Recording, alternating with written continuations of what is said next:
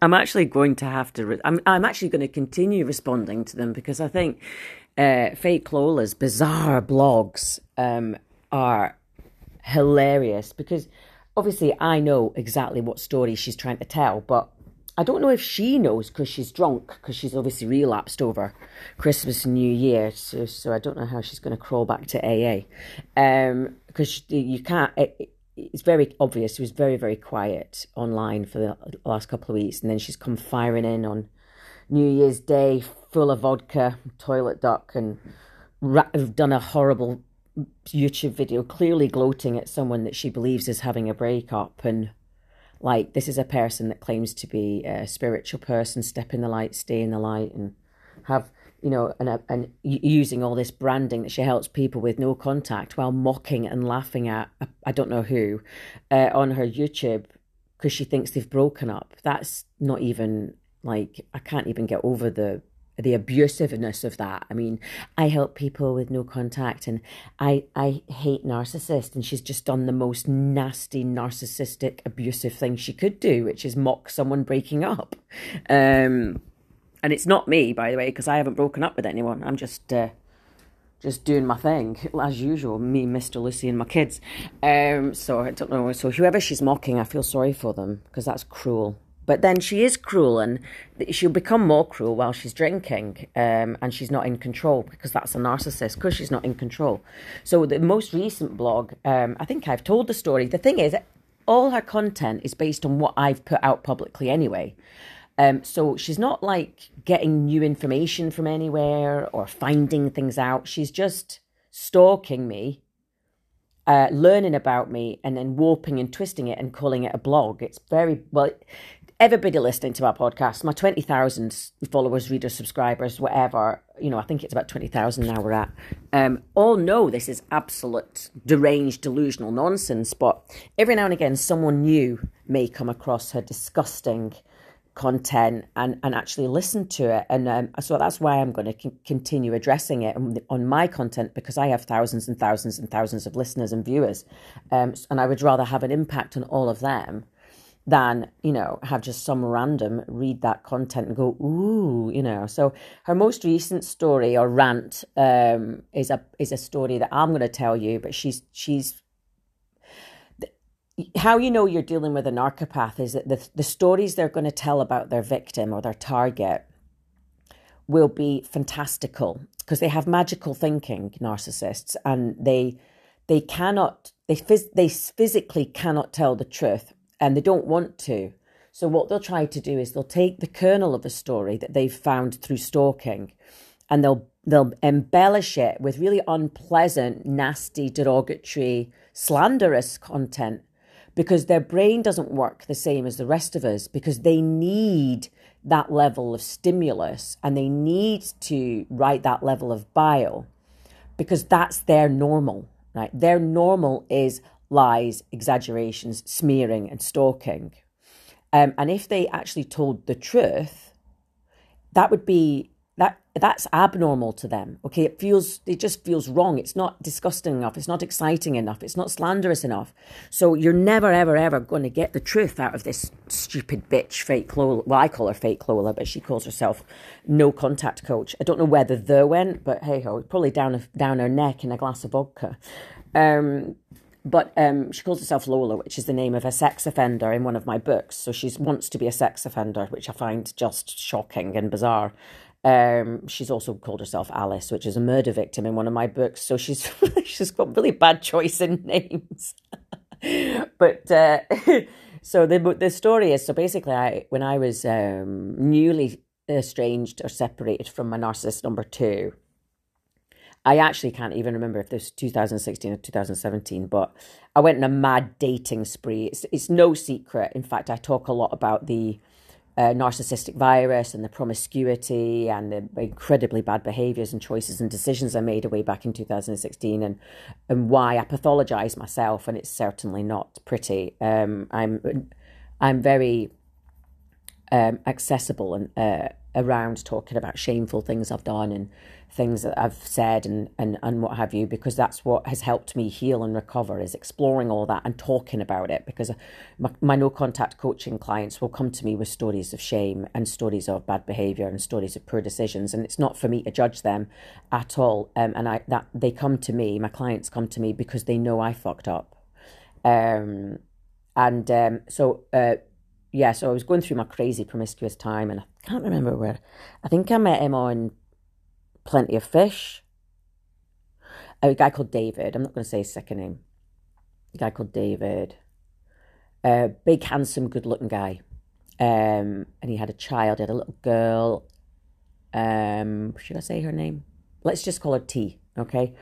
T. He had a little girl called T. And I obviously had kids. And I thought that would be good because he'd be more understanding to my lack of free time and what have you, and it would give us something in common. And it's very rare you're going to meet a bloke over the age of 30 that doesn't have a kid these days, at least one. And where there's a kid, there's a nightmare ex. But the good thing with David was he wasn't in touch with his ex. The mother of T had left them, dumped them, and fucked off. And I felt sorry for him as well. But I also was then attracted to him because I thought, oh, he's a single dad. Wow, what a good guy. And I still believe he is a good guy. So big, handsome, good-looking guy. Met him. A little bit of an issue in terms of he basically didn't have any teeth. But I looked past it, and I don't know. I can't remember what he said it was due to. It was either drug abuse and smoking or some other issue. But he had like no teeth. But he had like little stubs. So he didn't look like he had no teeth until he opened his mouth. But I saw past that. I'm very good at that. I'm very good at seeing past things like that. Like I doubt very much he would have dated me if I'd have rocked up looking gorgeous, because he's a good-looking guy with no teeth. I don't think he'd have seen me again. But I will see past significant physical flaws to a personality, and I saw a really nice guy, quite an intelligent guy, hardworking, like I say, single dad, kept his house clean. It wasn't the nicest of ground floor flats, but you could see he was making the effort. I mean, he doted on his daughter. Great. And I got on great with her. She really liked me. She was a lovely little thing, a bit precocious. And I sort of, on the first date, we just went to a park and then I went home. Little bit. Oh, she played with my dog, who was still a puppy at the time. She was lovely. That was fine. A little bit precocious, and I sort of watched her engagement with other children, and I thought, oh, she's a bit bossy. But listen, that's not an issue, is it? Especially little girls, they do tend to be a bit princessy and a bit bossy, and that's fine. And I played with her, and we played with the dog, and everything was great. And I thought, oh, I remember going home thinking, okay, this is okay. I like him.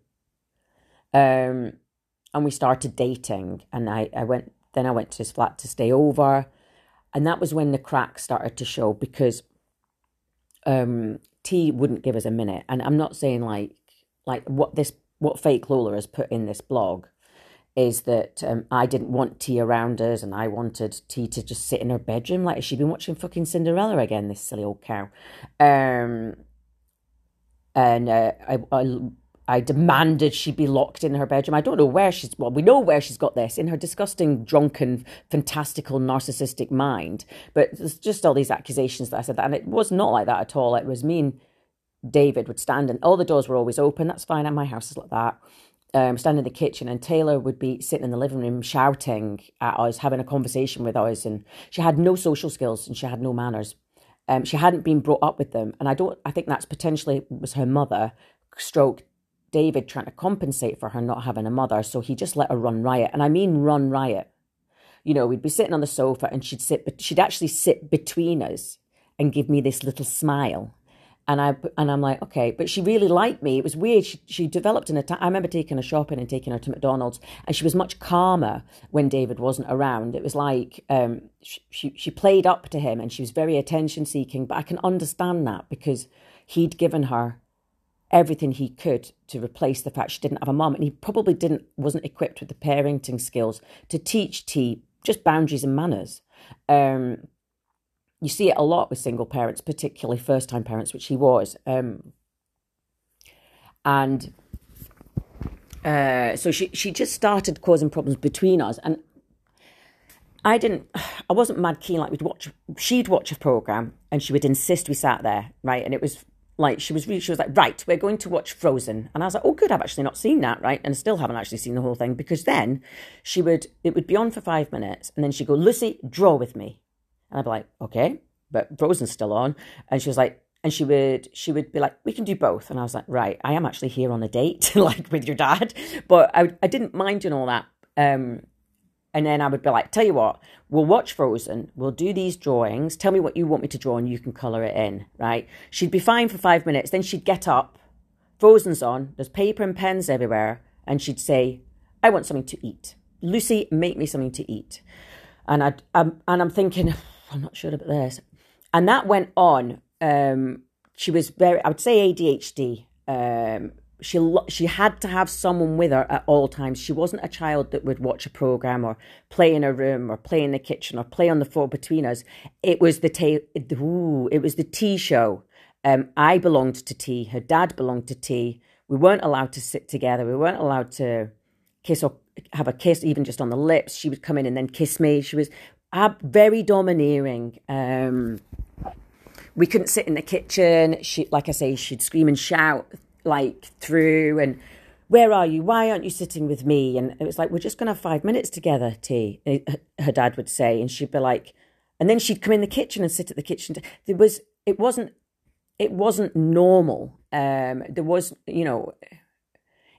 abnormal, and it was excessive, and it was very difficult. And then she would walk in early in the morning when we were obviously being intimate, sit on the bed, get on the bed. I would have a bath. She would walk in the bathroom and make sexual comments. She would make highly inappropriate comments about my body. And that was when it first started to really, there was crunch. We had no space. And I'm not saying not enough space. We had none. Zero. Nada. Zilch. Okay? Nothing. And David, you could see David struggling, but at no point did he tell her that this was unacceptable and not to say that and not to do that, and that, he didn't put any boundaries up at all. And then I started thinking, oh no, the bathroom thing was a final straw. And I thought, let's change the dynamics. I'll have them visit me. They didn't stay over, but they came to visit. And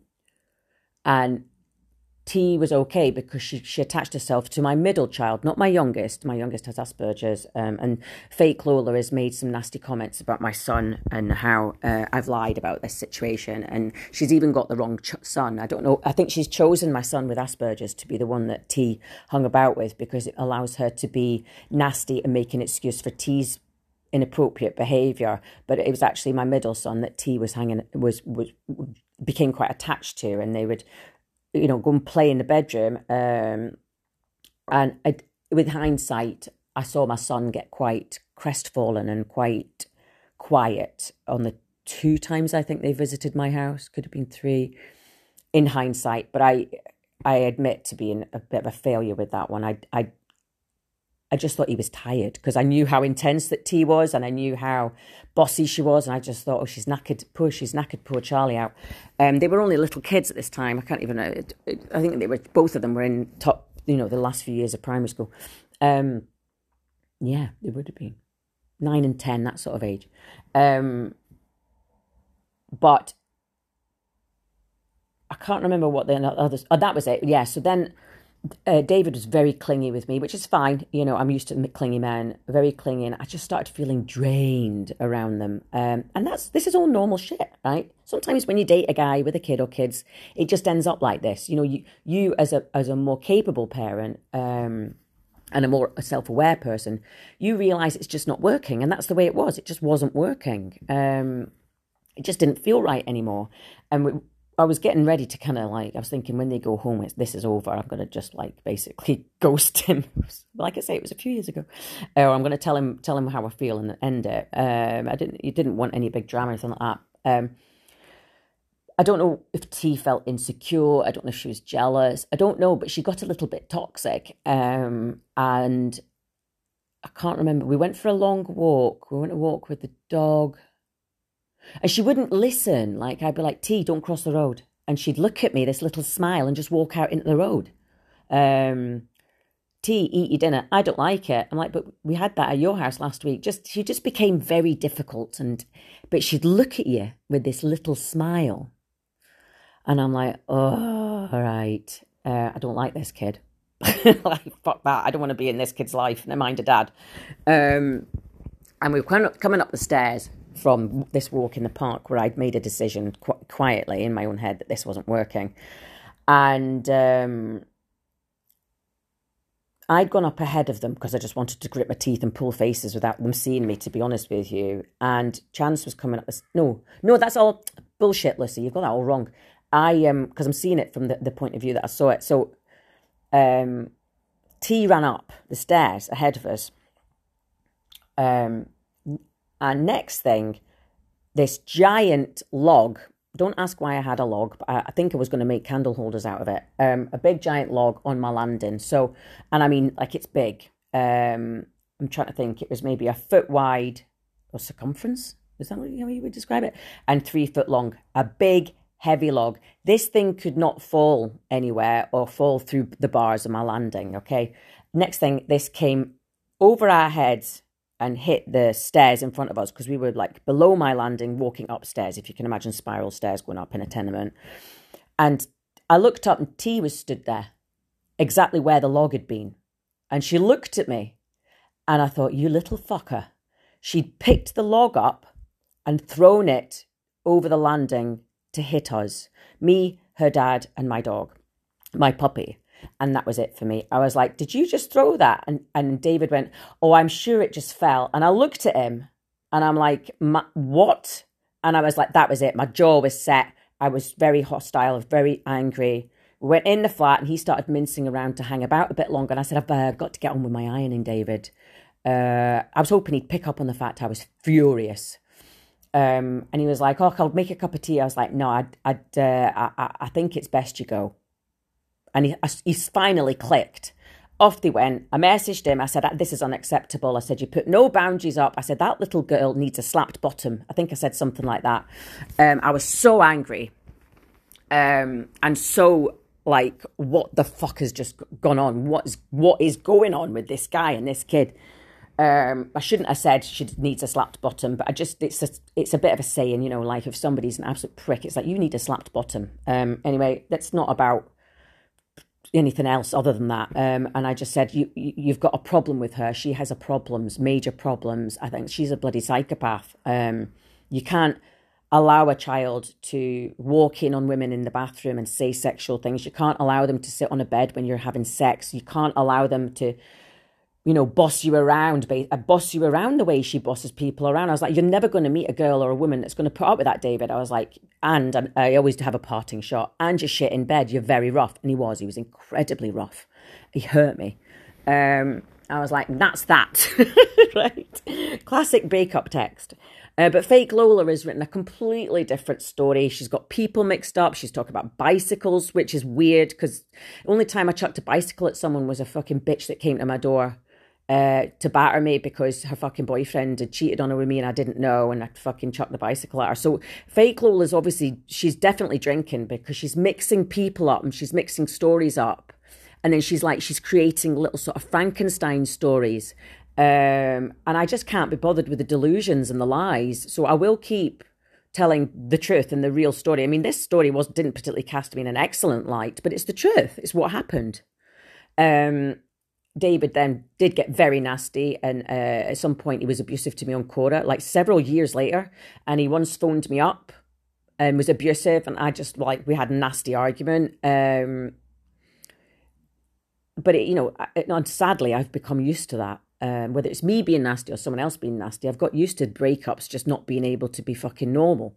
Because I attract loonies, and I can be a loony, to be perfectly fucking honest. But if you want to go and look at Fake Lola's bizarre story, feel free to. She's stolen the title of my book as a website name, No Contact, No Narc, or something like that.